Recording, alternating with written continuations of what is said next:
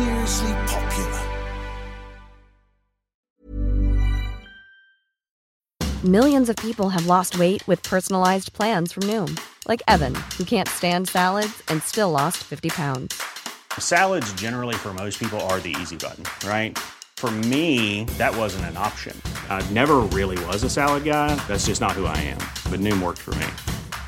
Get your personalized plan today at Noom.com. Real Noom user compensated to provide their story. In 4 weeks, the typical Noom user can expect to lose 1 to 2 pounds per week. Individual results may vary. Burrow is a furniture company known for timeless design and thoughtful construction, and free shipping, and that extends to their outdoor collection. Their outdoor furniture is built to withstand the elements, featuring rust-proof stainless steel hardware, weather-ready teak, and quick-dry foam cushions. For Memorial Day, get 15% off your Burrow purchase at burrow.com/acast, and up to 25% off outdoor. That's up to 25% off outdoor furniture at burrow.com/acast. There's never been a faster or easier way to start your weight loss journey than with PlushCare. PlushCare accepts most insurance plans and gives you online access to board-certified physicians who can prescribe FDA-approved weight loss medications like Wegovy and Zepbound for those who qualify. Take charge of your health and speak with a board-certified physician about a weight loss plan that's right for you. Get started today at plushcare.com/weight loss. That's plushcare.com/weight loss. plushcare.com/weight loss.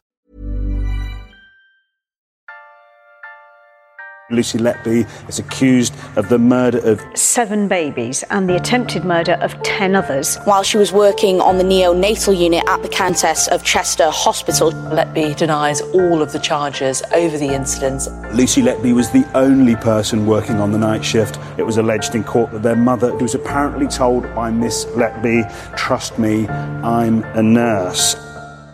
This is a podcast about one of the most anticipated criminal trials for years. It involves the most shocking of allegations, the alleged murders and attempted murders of tiny, premature babies at the hands of a neonatal nurse whose very job it was to look after them. Lucy Letby is on trial at Manchester Crown Court, accused of killing 7 infants and injuring 10 more at the Countess of Chester Hospital in Cheshire. In total, there are 22 charges, all of which she denies. I'm Liz Hull, Northern correspondent for the Mail. I will be in court to report on the case as it develops. And I'm Caroline Cheetham, a broadcast journalist. Every week on this podcast, we'll examine what's happened and bring you the details behind the headlines. This is the trial of Lucy Letby.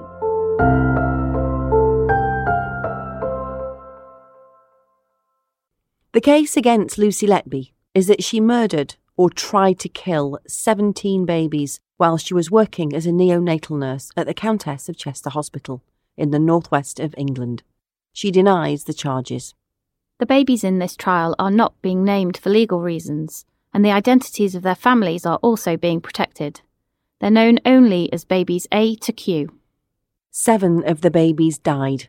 10 survived. Each one of these babies was or is someone's son or daughter, and the mums, dads and families of every baby are present in court, listening to every detail of how their child was allegedly killed or harmed. We'll be bringing you that detail as the jury is hearing it from the prosecution and defence. We're getting behind the headlines to explain far more than the news reports you'll be reading, watching and listening to. And the importance of a fair trial is paramount, so we won't be getting into anything in this podcast that the jury have not been told, because they are the 12 people who have to decide the outcome of this case. The jury is hearing about each baby in turn. They've been told 16 babies were allegedly killed or harmed by Lucy Letby between June 2015 and June 2016. Today we'll hear that a doctor who re-examined medical and post-mortem records told the court how he concluded 6 of the babies died. Welcome to episode 26, Unnatural Causes.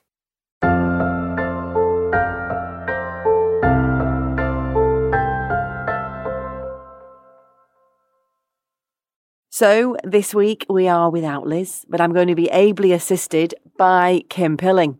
Now, we've heard from Kim before on the podcast because he's the reporter from the Press Association who's covering this case. Kim's been in Court 7 at Manchester Crown Court every day, and he's filing stories for all media organisations. So if you're following this case closely on the news or in the press, there's a really good chance you're reading what Kim is writing. So, Kim, thanks for stepping in to Liz's shoes. Well, it's a brave new world for me, Caroline, but I'm ready, willing and able, or hopefully able.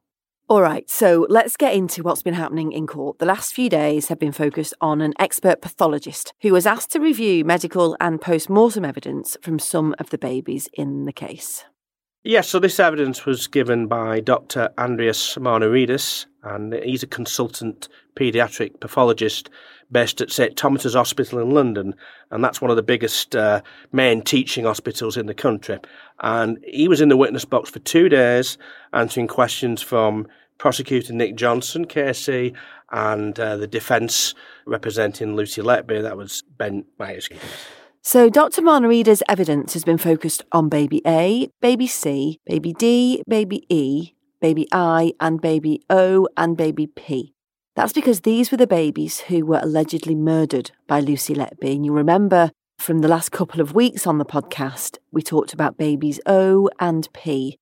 They were 2 of 3 triplets who died within 24 hours of each other in June 2016. Yeah, the prosecution say Lucy Letby attacked baby O on her first shift back after returning from a holiday to Ibiza, and then they say that she went on to attack his brother on the following day shift.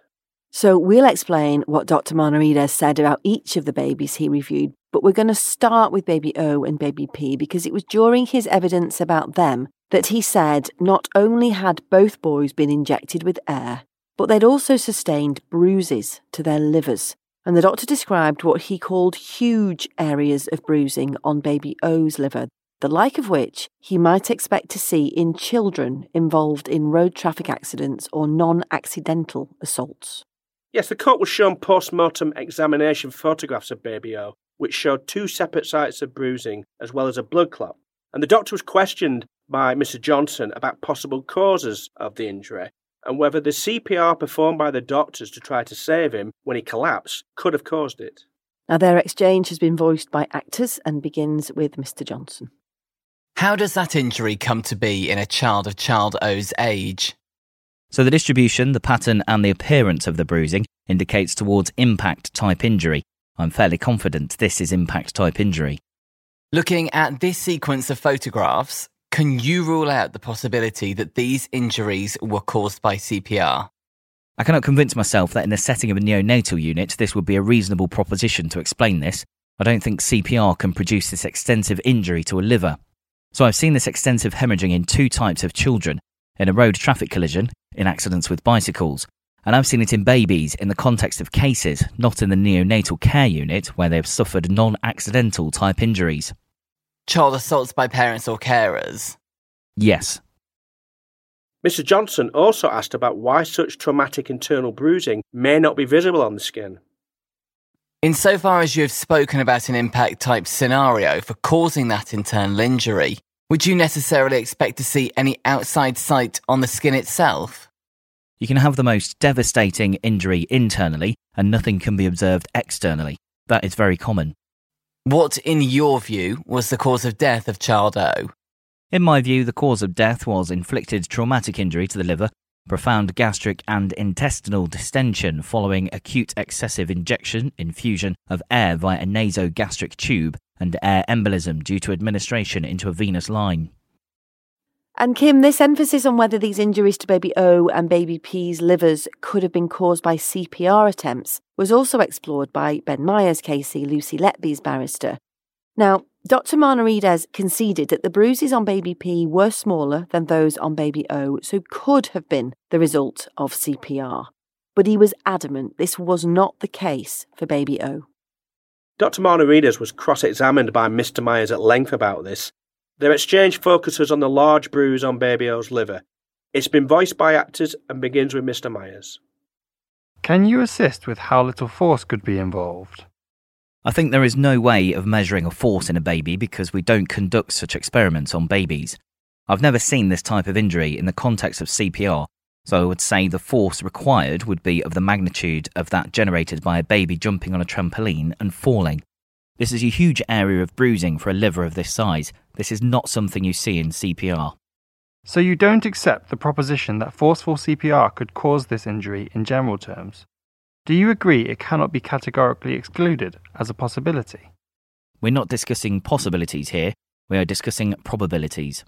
When you refer to possibilities, I'm thinking, for example, of somebody walking in the middle of the Sahara Desert found dead with a pot and head trauma. It is possible the pot fell from the air from a helicopter. The question is it probable? And I don't think we can say it is probable.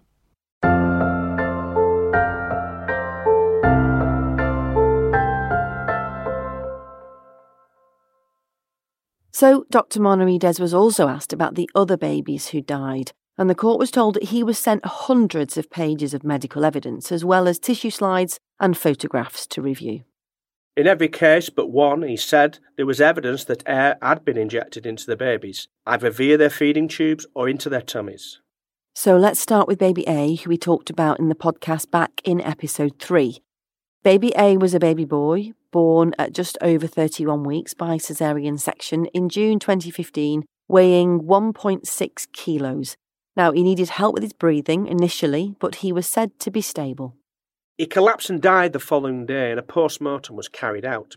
At the time, the cause of his death was deemed to be unascertained, but Dr. Monarides said he made an unusual finding of air in some of the veins in the lungs of baby A. He also found a similar thing in baby A's brain. And the doctor told the court that after taking all the medical reports into account, as well as his findings of air, he said he took the view that death was explicable on the basis of air embolism, because air had been injected into baby A's bloodstream. Baby C was the next case the doctor examined. And just to take you back to episode 5 of the podcast, baby C was tiny. He weighed less than 2 pounds when he was born by caesarean section 10 weeks early in June 2015. The nurse looking after baby C described him as the smallest baby she'd ever seen. There'd been problems with his mother's pregnancy, which meant blood flow to the placenta was abnormal, and this had restricted his growth in the womb. So he was only half the size he should have been for his gestation, so he was delivered early at 30 weeks. He was immediately placed in Nursery 1, the intensive care room, but even from birth, he was described by the nurse looking after him as a feisty little baby because he was active, wriggling around and pulling out his tubes. So doctors started reducing his breathing support so they could start feeding him. But on the evening of June 13th, 2015, he suddenly collapsed and he died. A post-mortem carried out at the time concluded that baby C died from pneumonia. And in fact, when Dr. Monarides initially reviewed the case in 2019, he agreed with this. But later, he changed his mind after reading more medical reports. Yes, he told the court that baby C did have pneumonia, but he was stable and responding to treatment, and his collapse was therefore unexpected. He also said baby C's tummy had ballooned. He concluded that baby C died as a result of having an excessive quantity of air injected into his stomach, and that air had led him to being unable to breathe and suffering a cardiac arrest. His final view was that baby C died with pneumonia, not from pneumonia. Now, baby D's records were also re-examined by Dr. Monarides. She was a baby girl, and we outlined her case in episode 6. She's the only baby in this case who was not born prematurely. She actually weighed 6 pounds 14 ounces when she was born, and the courts heard that she was only at the Countess of Chester because the hospital made a mistake by not giving her mother antibiotics when her waters broke, which meant the baby was born with a suspected infection. She was responding to treatment initially and appeared to be stable, but overnight on June 22, 2015, she collapsed 3 times and she died at 5 a.m. Now, the prosecution say Lucy Letby murdered her. The initial post-mortem found her cause of death to be pneumonia, but Dr. Monarides told the jury that the presence of air around the tip of a catheter indicated what he called the intentional injection of air into her bloodstream. So baby E was the 5th alleged victim of Lucy Letby, and we outlined his case back in episode 7. He was a baby boy. He and his identical twin brother were born 10 weeks early in August 2015. Now, baby E weighed just under 3 pounds when he was born, a minute before his brother, and he was considered to be the stronger of the 2 babies. Both boys were doing well and about to be moved to a hospital closer to their parents' home. But before this could happen, the court was told, Lucy Letby murdered him. The allegation is that she shoved a tube or medical instrument down his throat, causing an internal bleed before injecting him with air. Now, at the time, the doctor treating baby E didn't think a post-mortem was necessary, and she didn't push for one. And you might remember that in court, during the examination of the evidence in baby E's case, the doctor turned to the parents in the public gallery and apologised to them for this. And of course, with no autopsy, Dr. Marnarides could not review baby E's case. So the final baby Dr. Marnarides gave evidence about was baby I. She was a very premature baby girl born at 27 weeks when her mother's waters broke 13 weeks early. Baby I's mother went to the Countess, but she was later transferred to Liverpool Women's Hospital, which is more specialist at caring for very early babies, and her daughter was born naturally a few days later at the beginning of August 2015. But she was tiny. She weighed just 2 pounds and 2 ounces, which is about the same as a bag of sugar. And doctors warned her parents that she would be in hospital for a while. But despite her size, baby I did well. And when she was around 6 weeks, the doctors at Liverpool Women's Hospital decided she could be transferred to the Countess to be closer to her parents' home. But the prosecution say that once there, over the course of 3 weeks, Lucy Letby attacked her on 3 separate occasions, either by overfeeding her milk, injecting air into her stomach, or into her bloodstream. She finally succeeded, say the Crown, in murdering her on the 4th attempt on October the 23rd. A post-mortem examination was carried out and her cause of death was recorded as being due to prematurity, which caused damage of the brain and lung. But Dr. Marnarides said his examinations of the record showed that her bowel was expanded, like a partially inflated balloon. Dr. Marnarides concluded that the constellation of findings would strongly indicate that baby I died due to unnatural causes, having been injected with air into her stomach and intestines. Now, Lucy Letby denies harming any of the babies in this case, and we heard that Mr. Myers, her KC, challenged Dr. Marnarides on the liver bruises on baby O and baby P, and whether they could have been caused by CPR. But what did he say about the other babies, Kim? Mr. Myers made the point that the pathologist was basing his views about how the babies died not only on his review of the post-mortem evidence, but also on the views of prosecution expert witnesses Sandy Bowen and Dowie Evans, and also radiology experts Professor Owen Arthurs. Mr. Myers also pointed out that in the case of baby C, the pathologist had changed his mind about the cause of death.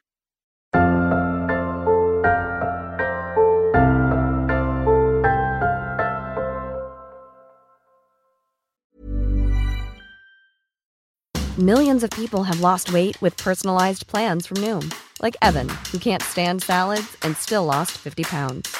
Salads generally for most people are the easy button, right? For me, that wasn't an option. I never really was a salad guy. That's just not who I am. But Noom worked for me. Get your personalized plan today at Noom.com.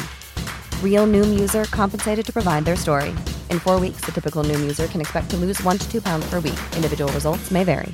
Hey, it's Ryan Reynolds, and I'm here with Keith, co-star of my upcoming film, If, only in theaters May 17th. Do you want to tell people the big news?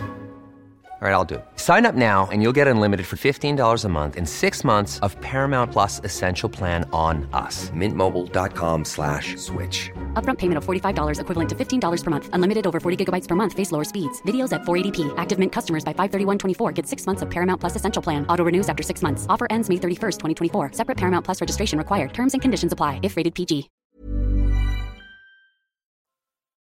Delighted now to be able to bring you an interview which Liz and I did last week with Carol Watson. For many years, Carol was a national news and feature writer covering everything from the Brit Awards to the death of Michael Jackson. She's now an academic at Sunderland University where she specialises in media law. She started by giving us a potted history about her career. So I always wanted to be a journalist since I was a little girl. My dad was a journalist on a national newspaper, so I was brought up surrounded by ink and newspapers. I went to study journalism when I was 18, and my first job was as a court reporter at York Crown Court, brilliant old building with a ghost apparently. And I just found it absolutely fascinating. You know, the privilege of being the eyes and ears of the public, but also it did often feel like I was watching soap operas all day and all forms of life were there. I worked a lot in hard news and court reporting on newspapers for several years before moving more into features. I work at the University of Sunderland now, back in my native northeast. where I do teach media law. I love teaching it because it's so important for students to be safe and ethical and to make sure that whatever they produce and publish is safe and doesn't harm anyone. But at the same time, I can talk about really interesting cases that are coming up. So, when we have something like Johnny Depp suing a newspaper for libel, I can quickly change my lecture and have lots of pictures of Johnny Depp there and talk about him. We have had some cracking ones, though, haven't we, with Johnny Depp and then Wagatha and the Rooneys. For some good celebrity ones recently. You said before we came on air that I said, how do you get them engaged? And you said, because I tell them they'll go to prison if they do it wrong. Is it hard to make them realise that actually journalism comes with lots and lots of caveats? I don't think they realised at all before they join us on day one that there are any restrictions on the press. I think they just assume you can go where you want, do what you want, write what you want. So probably at first I absolutely terrify them when I explain that certain things can make you be fined, have thousands of pounds damages against you. And even certain laws, you could end up in jail if you publish something you shouldn't. But I think the whole point is to teach them this, but then say, but I'm also going to teach you how you can work within those laws, but still do great, important journalism at the same time, because there's no point just terrifying would-be journalists into saying, oh, well, I won't do any difficult, tricky stories anymore, because then we wouldn't know about Partygate, right? It's such a good point, Carol, about knowing the law well enough to work within it safely, isn't it? Because the law shouldn't mean journalists shy away from covering those tricky stories. I mean, this podcast is legally difficult. We're covering an ongoing trial, so that in itself has to be done really carefully.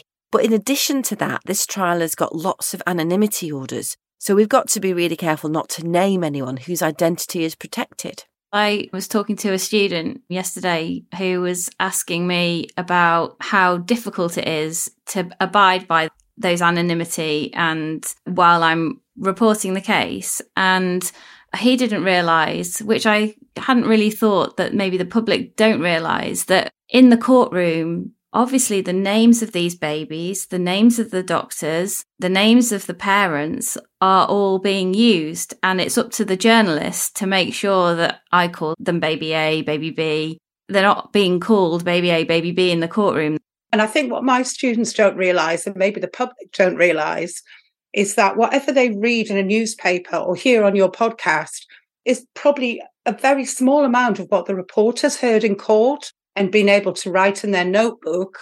And then that reporter is legally trained to know, well, I can't publish this name or I can't publish this bit of information. Your podcast makes it very clear at the start every week. We're not going to say anything that the jury haven't heard, because you cannot step without those boundaries. The jury have to decide on their verdict based on what they hear in court. And people on Twitter who don't know the law or different social media will comment on all sorts of cases. But you found a really interesting way of covering it while being completely legally safe. We've had a few comments, haven't we, about you're not saying much about what she says, but we have said a couple of times that we're still on the prosecution evidence. So they're probably going to finish their case in a few weeks' time, and then Lucy Letby's defence will start. Then that's her barrister's time to say why she says she's not responsible for what happened. So we are building up to that. I think it's very difficult for people to understand who haven't studied laws about contempt of court that, you should not be commenting on what you think about a case and whether someone is guilty or not, or looks guilty or not. Do we really want to be like America that doesn't have these laws, where there are trials and all sorts of people going on TV commenting on it? Just finally, to wrap up, favourite stories that you've worked on? Oh, so many. I went to the Brits a lot. I went to Pride of Britain a lot. I drank a lot of champagne. But I've also did some stories that I'm really proud of as well. An example of working without stopping was when I was on the Daily Mirror. I was head of features, and I think I got a call at about midnight to say Michael Jackson had died. And I went into the office and we didn't go home for 3 days because it was just such a massive story that we had endless pages of the paper to fill. We made extra magazines on top. More serious stuff I'm proud of. We had a story at the Daily Mirror. One of my colleagues got the story, actually, that a little girl in Hull was so desperately in need of a new heart. She was at the top of the organ transplant waiting list around Europe. And we started a campaign on the Mirror to get 1 million more people to sign up as donors. And we did. And that makes me kind of proud. Carol, thank you so much for talking to us. Take care. So that's it for episode 26. The jury is now hearing about the final baby in this case, baby Q. The prosecution say he survived an attack by Lucy Letby in June 2016 on the day after the death of baby P and 2 days after the death of baby O. And it's after this alleged attack on baby Q that Lucy Letby was removed from the ward. Now, she denies harming any of the babies in this case. Kim, thank you for standing in so ably. Glad to say you'll be back again next week while Liz is still away. Yep, I'll be back. And in the meantime, I'll be in court as usual to cover the case. You can still read reports on the case in the Mail and on Mail Plus. You can also follow us on Twitter at Lucy Letby Trial or send us an email at thetrialoflucyletby@gmail.com. See you next week.